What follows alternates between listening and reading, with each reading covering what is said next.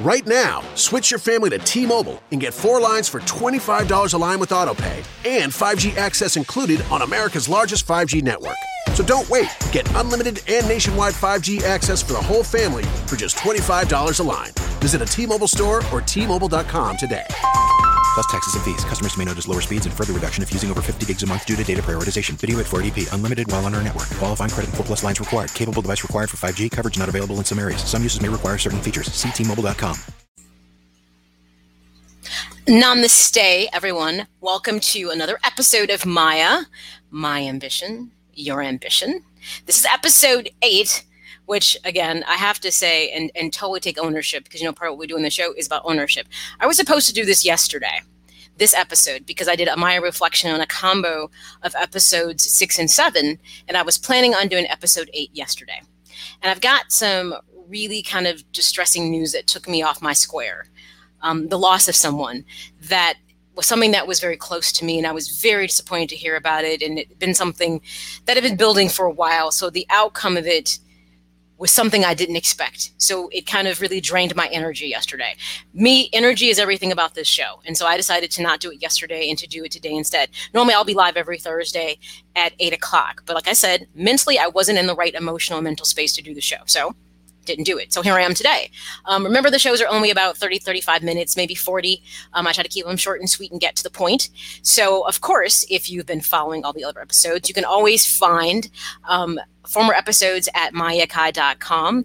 Or, of course, if you happen to be, a person who has your own podcast platform you prefer, you can always find me on iTunes, Google, and iHeartRadio platforms as well for podcasting. To search M.A.Y.A., My Ambition, Your Ambition, and voila, there I am. So as I always say, as we start these, it's really about us working towards that best version of yourself, moving from being okay with good and going right into becoming great. That's part of what we talked about in episode 7, and even in the M.A.Y.A. reflection 6 and 7 really said, now we're talking about really doing the heavy lifting and hard work to become the kind of person that we really seek to be. I said, we don't talk about mental health. It's about mental wellness, because mental wellness impacts every aspect of your life. We spent a lot of time in this personal relationship realm because the relationship you have with you is going to impact every other relationship in your life. We talked about that private relationship realm, that professional, and the pervasive.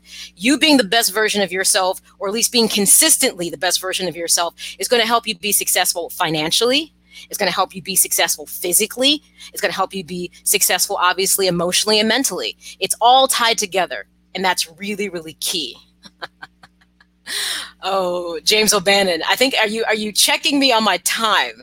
Here's the thing. If the conversation gets going and it's flowing, okay, maybe I'll go over 45, 50 minutes, but I try not to do that when I can.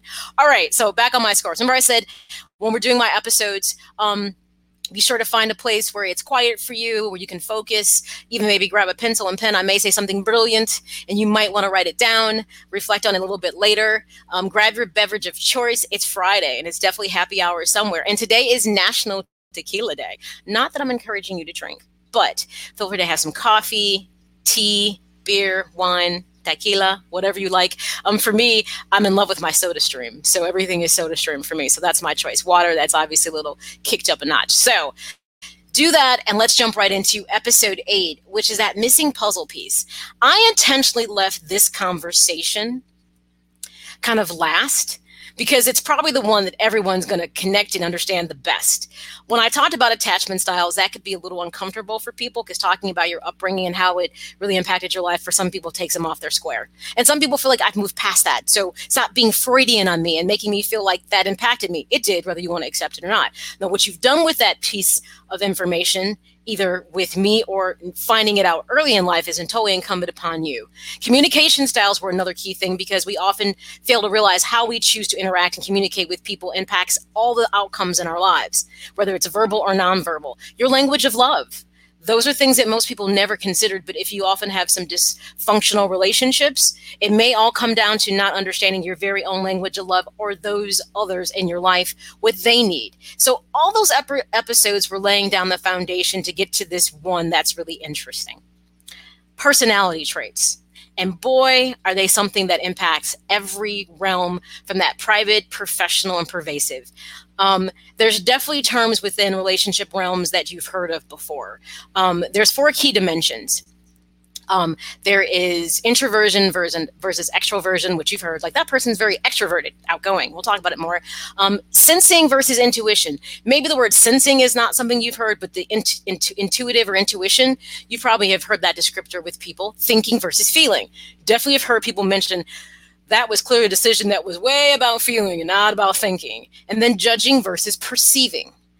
These are all things that are innate in all of us, that we really have dimensions. We pull from each one of these dimensions.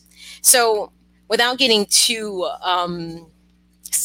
psychology, mental health on you, can't help it, because some of this stuff is where it comes from, obviously, is personality testing is something that was designed back in the 1960s. It's based beyond Carl Jung and his theory about personality and development. And it was actually a mother-daughter team in Isabel Briggs Meyer, her mother Kathleen. They came up with this in 1960. And they came up with these 4 domains that I talked about in determining how we interact with other people. So it's interesting because you can take a personality test. I've done it. And actually, I've come always back with 1 or 2. There's 16 personality trait types. And I always come back as one or the other. And they always pretty much lead with the same type of personality testing, kind of how I'm set up. And I'll explain that in a bit. Remember, for every podcast I do, if you go to M.A.Y.A.kai.com, you can go to the podcast resource section, and there's companion resources for every episode. So if you decide you want to take the personality test, there's a link that you can take. It's roughly about 130 questions. Honestly, it takes you maybe 15, 20 minutes to do. They're really simple questions, and it gives you 3 choices for each question. And based on how you answer, it's going to tell you where you fall into these 4 different dimensions.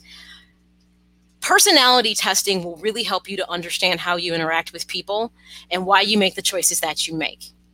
Why you may seem standoffish at times, why you may seem very direct at times, why you may feel like you're the person that always has to fix things for other people, but you don't fix it for yourself. It's a personality trait. It's something that's innate in you. And what's interesting about the personality testing is that no matter how many times you take it, the way that the questions are designed, it's really hard for you to get away from you. When I've done personality testing with people, like in a group setting, just as an exercise, people are very resistant in some of the answers they get. They're like, I don't agree with this. I said, of course you don't. Self-discovery is always hard. And what's the 3 things that, as we work towards getting to that better version of ourselves, moving away from good and getting to great, what are the 3 things that we're supposed to be keeping in our toolbox? 1, we're working towards great, not good. We also want to harness objectivity. When you're taking that personality test, when you get your results, objectivity is huge. Step back and say, okay, I did answer the questions. And then people want to go back and retake it and change their answers because they think they can manipulate it enough and get a different outcome. And chances are you won't, because the way the questions are designed. And the 3rd thing that we want to always keep in our toolbox is being comfortable with the idea of forfeiting comfort, control, and convenience. These are all things, as you're really doing self-discovery and self-evaluation, that to do the heavy lifting to get to where you're trying to be, whether it's an emotionally better person, a mentally more stable person, whether it's a financially better person, or if physically you struggle at certain things like weight goals or health issues, because maybe you don't have proper follow-through on things. It's all about how you focus. I borrowed this saying from someone because he said it and I love it. I'm always grabbing somebody's key sayings. Your energy follows your focus. Flat line, bottom line, it comes to this. Whatever you've dialed your effort and you're focused on something, that's exactly where you're going to put your energy. So if you decided that you want to lose weight, but you're like, I always fail at it and it's really hard, your focus is already set on being a failure, not on how to be successful. And all your energy is going to be fighting, I'm trying to be successful, I'm trying to be successful. But in the back of your mind, you've already told yourself you're a failure because your energy follows your focus. Just remember that. And everything that you do, I don't care how simple the task, when you put it in the right frame of mind, how you direct yourself will go accordingly. So remember that. That can be your one takeaway from this particular episode, is that your energy follows your focus. So Thank you for everyone for tuning in, and I love your comments. I like that you're weighing in. Thank you, Reba. Good to see you.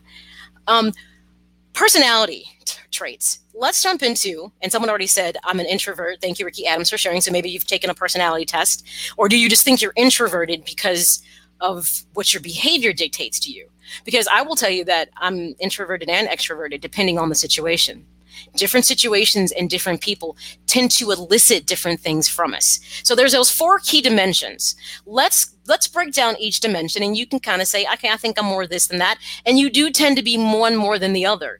I do believe that I am more introverted than I am extroverted, but I do have a part of me that can be extroverted. So let's jump into that first dimension that's talked about: introversion versus extroversion.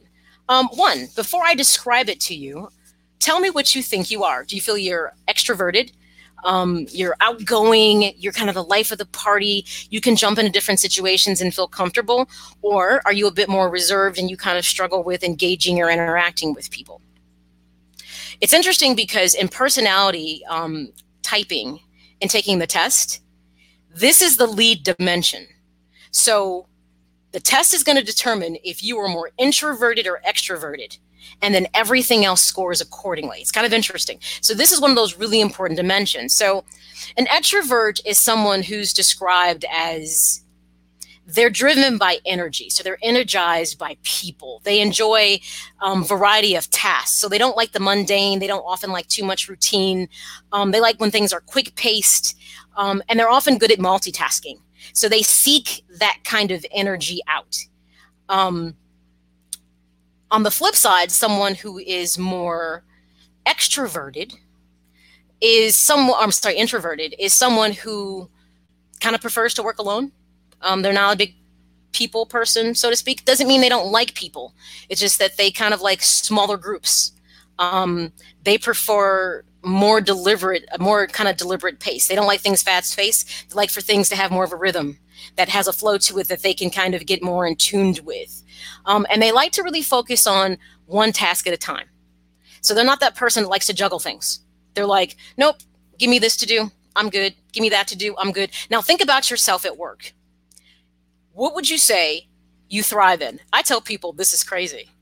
Even though I told you I really feel that I am really more of an introvert, I'm a multitasker. That's the crazy thing. And I do like when things are paced simple, but here's what's interesting. I thrive in chaos. I'm the person that if someone pulls a fire alarm, I don't freak out. I'm like, okay, the alarm went off. Is this a test or is this real? And then I start processing things like, okay, we got to do this. We have to do that. So under pressure, I thrive. I don't pull back within myself and I don't get nervous. So I'm not uncomfortable with assuming roles of responsibility or taking charge of things, which generally speaking is not so much of an introverted trait. But oddly enough, I kind of like smaller groups. And even though I have no problem being in large groups of people, that's why I said I'm a little bit of both. But I do understand from what I feel is my lead personality trait, I'm a bit more introverted. But at the same time, situations, circumstances, and people will often influence what parts of you are tapped into, because you do not live in a silo. And if you do, then you might be very introverted if you just avoid. So remember, people that are extroverts, they seek energy. They love energy. On the flip side, people who are more introverted, they like more working alone. They like smaller groups and deliberate things. Comfort.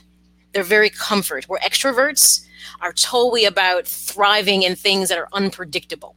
So when you take a personality test, and if you want to take one, on my site, M.A.Y.A, got a podcast resources. There's a personality test, about 130 questions. This is the lead dimension. This is the one that kind of drives kind of how everything else falls in place. And I'm going to tell you something. You can't beat the test because it asks you different questions, different ways. So just when you think you've beat it, you haven't. So just take it and just be open-minded and answer accordingly and be okay with the answer that you get when you get it. It doesn't mean that it's hard and fast. And if you hate the idea that you're introverted for whatever reason, then for whatever reason you decided you want to be extroverted, then go be that person. Remember, we're getting to the best version of ourselves. Or if you feel that your introversion has impacted you in some way that has kept you from being successful, or who was one better? Sometimes being an extrovert can be a drawback, because sometimes too much, too soon, too big in some situations doesn't work. So it's incumbent upon you to look at your relationship realms and say, okay, when I'm extroverted in this situation, I think it's really highly beneficial. But if I'm in a workspace where being an extrovert can be distractive and disturbing, maybe you need to learn how to dial it back. It doesn't mean not be you, but maybe you kind of have to dial back that energy that you're either pulling out or trying to pull in. Just a thought. Okay, so another domain that is looked at is called sensing and intuitive or intuition. And this is usually one of those areas that people hear more about intuition than sensing. And this is the one I'd be curious, tell me which one you think you are. So if you're a person who falls into the sensing realm, this is one of those people that are looked at as being more realistic. They like to focus on facts and details. They apply more common sense. See, sensing, common, and people will think, isn't that intuitive? No, but we'll get to that. But they like to apply more common sense and their past experiences that to kind of lead them and be more practical in their solutions and problems. So that's the sensing side. Now, I know someone's saying that seems like that would be more intuition and intuitive. So if you feel that's you, now listen to what intuitive or intuition is. On the flip side of that, people that are intuitive in nature, they prefer to focus on possibility and the big picture. Not so much the forest for the trees people. So the sensing people would be the people who see the trees. Not to say they don't get the big picture, but they see the trees and how the trees come together to make the forest. That's the sensing people. People who are intuitive, they like to focus on possibility and the big picture. They look for patterns in things. They see value in being, innovative, and they see creative solutions to problems. So they're not fixed. They'll say, well, we've got this issue here. Well, here's an option. It may seem a little kind of like out there, but it might work. So they kind of like to work with intuition.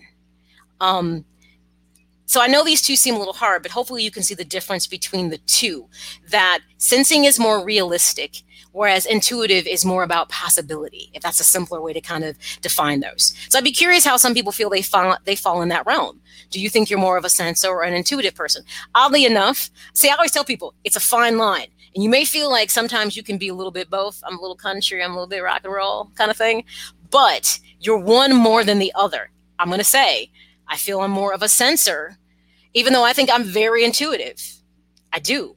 But how I approach a lot of things in my professional realm and private realm, to me, a lot of that approach is really more a sensor and sensing than it is being intuitive. So be curious what people think they fall there. That next realm, and you probably heard people refer to this, is that thinking and feeling dimension, which describes how people make decisions. So in that thinking, if you're a thinker versus a feeler, and I think this will be one that's more concrete and understanding for people, you tend to make decisions using more logical, analytical, objective. I love objectivity. You weigh pros and cons in things. You value honesty and consistency and fairness in how you view things. Whereas people who more are feelers, on the flip side, in their decision-making process, they tend to be more sensitive and cooperative, and they make decisions based on their own personal values. So there's a more objective piece to people who are feelers, and their values, and they'll kind of also allow how others feel and their actions impact their choices and decisions. So the easiest way to think about your thinkers and your feelers, thinkers are all driven by objectivity.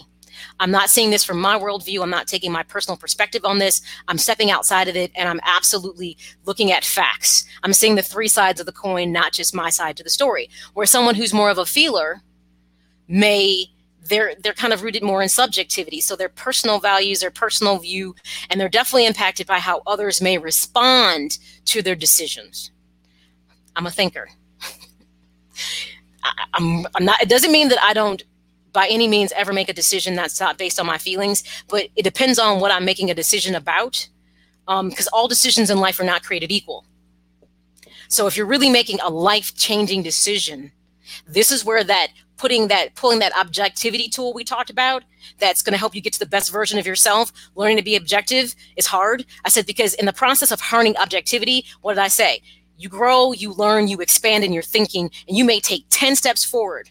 And the progress you make from the way you think and feel, that emotion and thinking, and also, how you deal with things from your financial decision making, you may make great strides. And then all of a sudden you get a curveball, like COVID-19 is a curveball for people, and you take about 8 steps back. So you lost 8 steps in your progress. But the thing about objectivity is it allows you to say, I just took 8 steps back.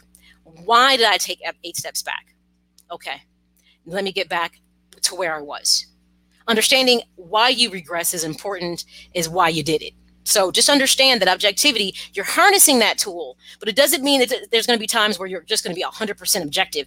If we get in our feelings about things, let's be honest, our objectivity tends to fly out the window. That gets back to people, places, and things and situations impact us. The minute you control how you think, remember, how you focus, your energy follows. So I talked about a long time ago, maybe in episode 5, that we have preconceived notions about a lot of things in our lives based on past experiences or what we witness other people experience, and we tend to draw a conclusion that we store back in our minds about things. It's called implicit and explicit memory is what it is. Just like you can drive to work and be like, I don't remember how I got here. I got here though. Same route every day. And then all of a sudden you realize there's road construction and you change your route, because we learn by behavior and we form thoughts about what's best. So with that being said, our emotions are driven by preconceived notions we have about what's the right thing to do based on experience. I'm not saying that's wrong. That's natural. It's human. It's intuitive in a way, to tell you the truth. But the key thing is understanding your emotion is driven by what you think, and is what you're thinking, is it clear, is it concise, and is it objective? And when we often get into our feelings, that means we're allowing our emotions to drive our decisions. And that can be a good or a bad thing. It can be a good or a bad thing. But the key thing is, can you recognize that your thought and your decision making is being driven by it? So this thinking feeling falls right into that realm of the thought, the cognitive side of how we function versus our emotional side of how we respond to how we think of things.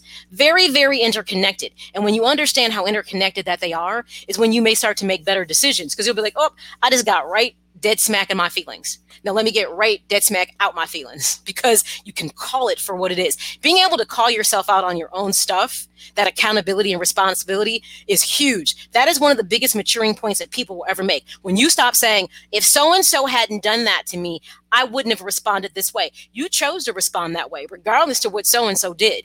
You always are in control of your own thoughts and feelings, even when people are trying to push you in the wrong direction. Think about that. So when you stop blaming other people for your poor choices is when you'll start making better choices, because you realize you're relinquishing control of yourself because you're giving that control to somebody else, something that they never should actually have. Okay, so thinking and feeling, huge dimension, huge dimension. That final 4th dimension that's talked about with the Myers-Briggs in personality inventory is judging and perceiving. And the judging and perceiving dimension describes how people approach structures in their lives. So now you can kind of see how this works. I'll pop through these again. So structures in your life. So people who are judgers, and this is a big one. You'll probably start saying, I know someone just like that. You probably are thinking these in all these realms. I want you to think about you, not others. Because remember, we're not thinking about other people. We're thinking about ourselves and how we can get to those best versions of ourselves. So judgers tend to be organized, prepared, and they like to make and stick to plans and are comfortable following most rules. They like structure when it's all said and done in their life.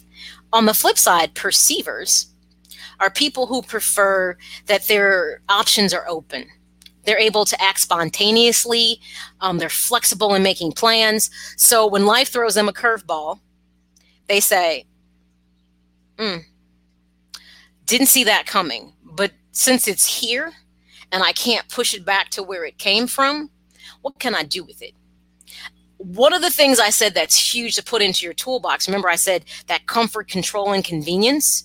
When you learn to be able to forfeit those at the proper time, it means you're learning how to be flexible And learning how to be spontaneous is part of maturation. It's a process. When you can say, okay, the plan's just changed, opposed to getting upset and letting it kind of throw you into a tizzy, you should be asking yourself, okay, so the plan's changed. Do I have it within my control to change them back? And should I change them back because did they change for a reason? You should be asking proper questions about when situations shift on you, why did they shift? Look for the objectivity in that. Like, did they shift because it was a matter of necessity, or did they shift because it was a matter of someone else controlling it? And if they control it, how does that impact me? And do I have to roll with it? Or can I just choose to step back and do a different whole path? Looking at options. And that's the difference with people who are perceivers, that flexibility piece. The minute you can learn to be more flexible in your life, you'll see a lot of greater success in things. And I'll tell you something else that will change exponentially for you is that when you learn to be more flexible, you will find you have less stress in your life. You know why? Because you say, okay, that's not exactly what I planned for. It's clearly not what I want. But at this moment, this is what I have to deal with. And I'm working my way to get back to where I'm trying to be. So when life throws you a curveball, when you get a challenge or an obstacle put in front of you, you should never look at it like it's insurmountable and you can't get through it or past it, because you can. You have to step back. See, this is where all these personality traits come in. Step back. Stop looking at just the obstacle that's in front of you. Look at what's behind it. Can you get over it? And if you can get over it, what do you need to get over it? What tools do you need? What resources do you not have or do you have? They're going to make this doable. See, this is the heavy lifting point that people struggle with when they get challenged in their life. If it doesn't challenge you, not my saying, it doesn't change you. So let's revisit the 4 dimensions really quickly before we talk about how the Myers-Briggs personality test kind of puts them together. And we'll pick 2 that often people test at so you can understand how the test kind of decides what your personality traits are. So we talked about there's the 4 dimensions: introversion versus extroversion, sensing versus intuition, thinking versus feeling, and judging versus perceiving. So remember, the introversion versus extroversion is the dimension that describes how you manage your energy. I told you, energy is huge for me. I started practicing Buddhism. I never tell people I'm a Buddhist because I don't think I have enough of the knowledge under my belt to say I'm a Buddhist. But I practice Buddhism because I love the art of meditation and focus, and how it's about self-awareness and being a better version of yourself. Buddhism is not a religion, it's a philosophy, and people always misunderstand that. And if you ever study the basic principles of Buddhism, you will say, oh, this makes sense in my personal growth, because everything that Buddhism is challenging me to do is something that's going to put me in a better mental, emotional, financial, and physical space. Promise you.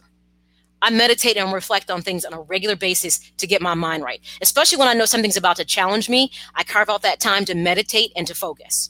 So this piece is huge about energy. Like I said, I didn't do my show yesterday because I found out some really disturbing news.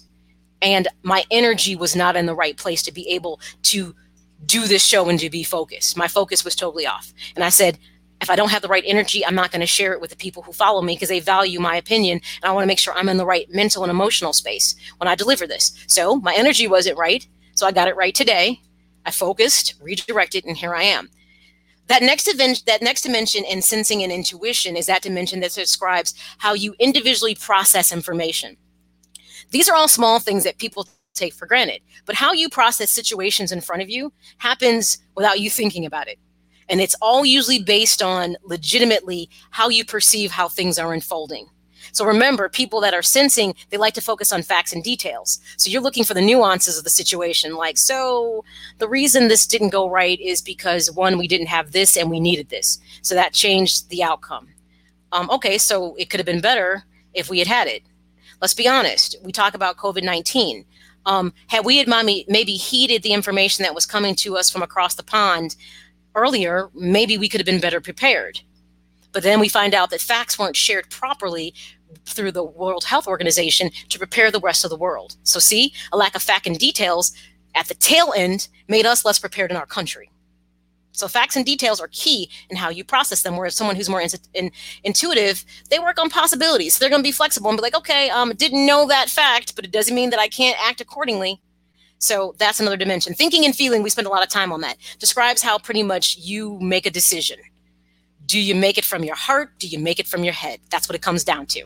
Which one are you? And then judging and perceiving, we talked about, is that dimension. That's how structure impacts the decisions that we make in our lives as well. Some people have the ability to work on options and be spontaneous, and other people need to be organized and prepared, because the minute something is thrown at them and they're not prepared, all of a sudden they fall into disarray. Oh my gosh, I didn't expect that 10 extra people were going to show up, and I don't know, they just fall apart. Whereas some people say, ooh, didn't expect 10 extra people, but hey, it's 10 extra people. We could use that. That means we're doing something right. So they see the possibility, an opportunity when something unexpected happens, opposed to seeing how it's a negative thing. I said this about COVID-19 a couple different times. There are lots of people during this pandemic that have literally thrived and saw opportunity and have seized it. Whereas other people literally fell apart, and rightfully so. Everyone's situation was different. But I will tell you, the way that people processed what was happening and what resources and information was there, some people just took a totally different approach to it, and it had everything to do with your personality of how you've managed this pandemic. I'm going to tell you that.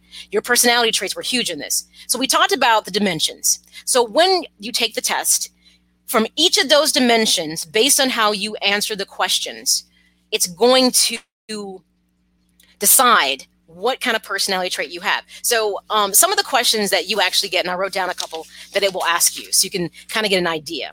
So it's going to ask you 130 questions, similar questions, but different. So for instance, a couple of the questions might be, I try not to draw attention to myself. And then it will ask you to say, this is accurate, inaccurate, or doesn't apply somewhat. So it lets you kind of decide, well, this is kind of sort of me.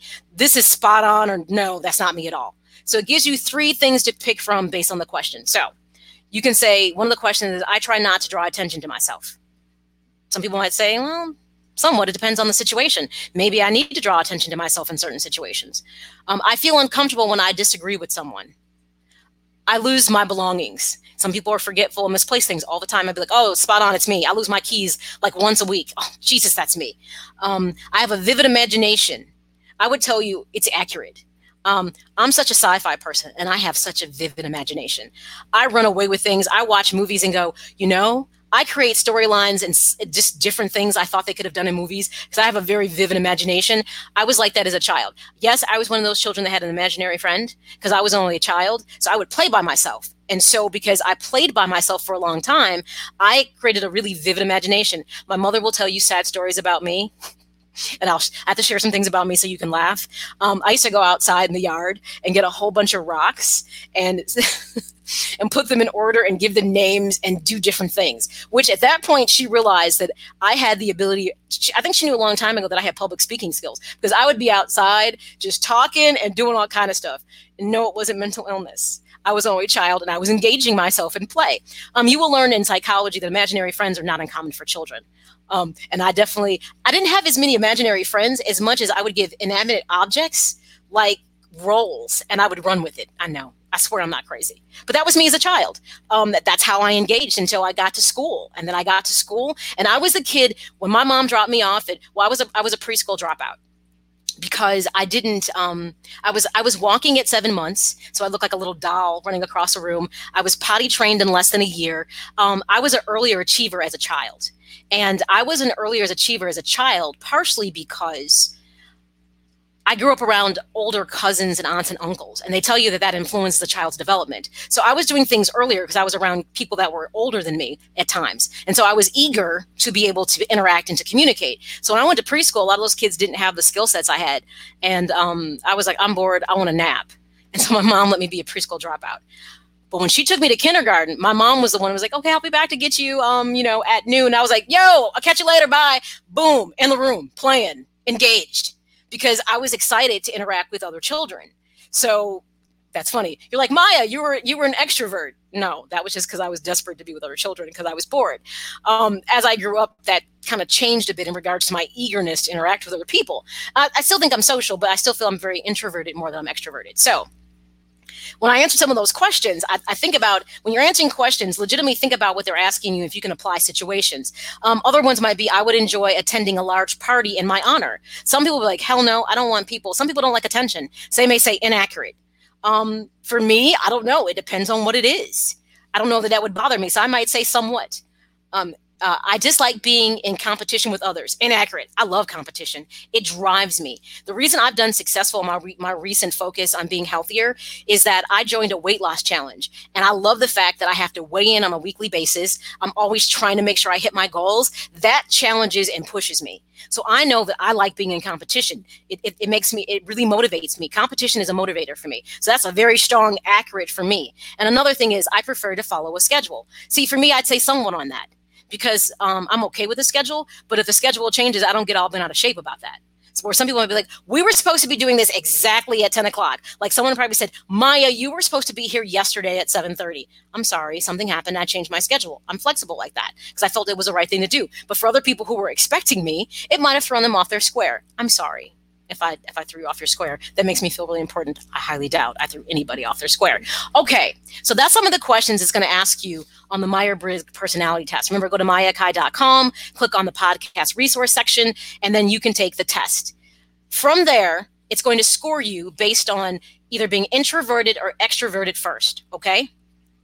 And once it scores you, it's going to tell you there's 16 personality dimensions. Duty fulfiller is one, which means you're introverted, you're sensing, you're more intuitive. It takes all those dimensions based on how you answer the questions, and it stacks them accordingly, with introversion and extroversion leading. So you might be, for instance, a duty fulfiller. And for instance, that particular personality trait. Let's talk. I picked two out because I'm winding down. I said I wouldn't keep you long. The duty fulfiller, for instance, is described as someone who is, so they are introverted, they're sensing. I need to make sure I don't confuse it. They are thinking and they're judgers. Okay. So that's how they kind of shake out in regards to the different four dimensions. What those four dimensions align to describe is a person who is serious and quiet, interested in security and peaceful living. To be more thorough, those people are extremely thorough. They're responsible and dependable. They have a well-developed power of concentration. They're usually very interested in supporting and promoting tradition and establishments. So those are the people right now who, when you say take down the statue of Columbus, are not feeling it. They're like, why are we removing tradition and it's established? Okay, I get that maybe it wasn't the right thing historically, but you can't change the past. They like structure like that. But they're also very well organized and hardworking, and they work steadily towards identified goals. So when they decided they're doing something and it's a goal they set in mind, they stick with it, and they usually accomplish it and that task because it's something they have set their mind to. So that's someone that falls into the, like I said, they're going to be introverted, they're sensors, they're thinkers, and they're judgers. And this is what the personality thing scores out. And a lot of people tend to fall into be duty fulfillers. A large percentage of people do. Now, on the flip side, another type of personality type that a lot of people fall into is becoming nurturers. So a nurturer is someone so for them, if you look at the four dimensions, they're an ISFJ. So remember I talked about, that means they are introverted, they are sensors, they're feelers, and they're also judgers. A lot of people fall into this dimension, a high percentage of people. And these people are quiet, kind, and very conscientious. You can depend on them. They have big follow through. Other parts of their dimensions is they usually put the needs of others before their own. They're stable. They're practical. They value security and traditions. They're well-developed sense of space and function. So they get how things are supposed to be organized, but they have a really rich inner world observation about people. They pay attention to what affects people. They really perceive pain and hurt in others, and they have an interest in serving other people. A lot of people fall into this nurturer realm as well, which is really interesting. There are 16 personality types. It takes these four dimensions and literally stacks them according to how you answer the questions. So you have the mechanic. That person is quiet and reserved, and they're interested in how things and why things work. You have someone who's the artist, who is quiet and serious and sensitive and kind. They don't like conflict. You have the protector, a person who is quiet, forceful, original, and sensitive. There's 16 of these dimensions. So I'm not going to go through them all because, like I said, I'm going to stay in line. So James O'Bannon won't give me a hard time because I'm 38 minutes in, and I want to make sure I wrap this up and share what I generally fall in myself. I like to share a little bit about myself. So go to M.A.Y.A, go to podcast resource section, go to episode 8. The link to take the test is there, as well as the descriptors of the 16 different personality types. So once you take the test, it's going to tell you what you are, and it's going to give you the description right there. So you don't have to read through them all of what I'm sharing with you. So for me, interesting enough, though I legitimately always feel that I'm introverted, do you know? And that's why I said about being objective. I score very high. Both of my two, I've taken the type several times, and I always come out one or the other. I'm always extroverted. Isn't that funny? And I feel I'm more introverted. I really do. But according to the test on how I answer, I'm introverted. So I'll accept that I acknowledge that there's an introverted part of me. I think situation and people will determine it. I often, interesting or not, I come out as a visionary. And as a visionary, that's an ENTP, which means I'm extroverted, I'm a thinker, I am intuitive, and I am perceptive. So what that means for me as a visionary is that I'm creative and resourceful, and I'm intellectually quick. This would be me. I'm good at a broad range of things. Jesus, I am a jack of all trades. So when I scored this, I was like, this is I'm seeing. I enjoy debating issues. Yes, I like debating issues. And maybe into one-up-manship. Maybe. If you watch Sean and Maya in the morning, I might be on one-up-manship. Maybe, depending on the situation. I get very excited about new ideas and projects, but I may neglect the routine things in my life. Yes, this is very true about me at times, and I've acknowledged that. Generally, I'm outspoken and assertive. I would say this is true. And I enjoy people and stimulating conversation. And this is why I would say the extroverted piece fits for me, because if it's the right people, I am like very open and just verbose. I have groups of friends that will tell you I'm introverted, and a whole other group that'll be like, Maya? No. I'm outgoing and I'm very verbose in certain groups of people because those people bring that out in my personality. But the thing is, I have an excellent ability to understand concepts and to apply logic to find solutions. When I read this description of myself, I started to say, I really do feel introverted because doing COVID-19 in this pandemic, the time that I had to spend alone didn't bother me. I guess that means I enjoy my own company. But when I read that description of what a visionary is, I said, that is me 150%. Now, on the other hand of it, I have actually also scored as an inspirer, which is an ENTP, which means I'm introverted, I'm intuitive, I'm a feeler, but I'm also a perceiver.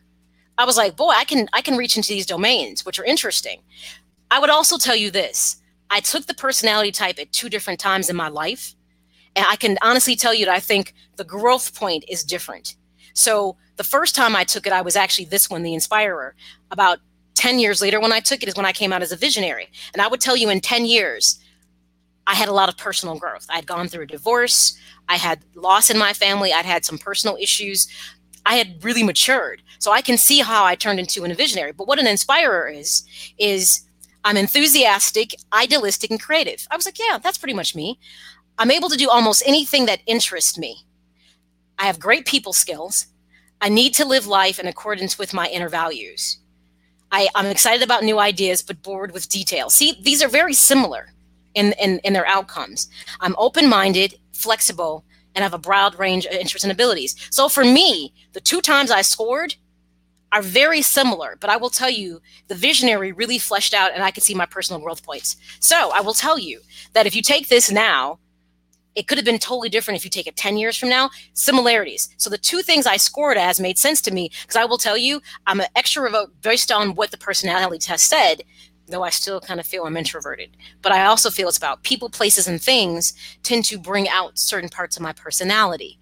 And I think most people would say they feel that way. All right, everybody. We are 43 minutes in. Go figure. Which means it's time for me to wrap it up. Remember, you can always find my podcast at M.A.Y.A.com. Of course, You can always, if you have a podcast platform that you prefer, that's okay. I'm on iTunes, Google, as well as iHeartRadio. Just put in Maya, My Ambition, Your Ambition, and then you can listen to my podcast there as well. Of course, like I said, everything MayaAkai.com. If you want the resources tied to this particular podcast, make sure you go to my website, click on the podcast resource link, take the test. Out of everything I've offered, I think you will enjoy this one more than the attachment styles, which could be a little like kind of overwhelming to have to reflect on your past. This is purely about situations and circumstances. So it's a lot easier. It's fun. And I guarantee you, you will gain insight into this. All right, everybody. I'm going to stay true to this. I'm heading out. Happy Friday. Hopefully you're baseball people. I got my White Sox jersey on, so more baseball to watch. It's National Tequila Day, so if you happen to be a tequila person, raise one up. I will see you next Thursday for episode 9 at 8 p.m. right here, of course, on M.A.Y.A Presents, and Maya at the Sports Chica as well. So make sure you guys follow me on Facebook and Twitter, which is all in the information right here in the closing of my show. Ciao. Get inspired. Get motivated with M.A.Y.A and the M.A.Y.A, My Ambition, Your Ambition podcast. Something that I take pride in is trying to be forward thinking, thinking outside the box, challenging myself. And as I challenge myself, hopefully I challenge you. Find M.A.Y.A on Twitter and Instagram at M.A.Y.A_Akai. On Facebook at M.A.Y.A Presents. We're going to talk health, wealth, fitness, mental health, financial, lots of different things that can empower you as you seek out the ambition that you're pursuing. Or get everything Maya at MayaAkai.com.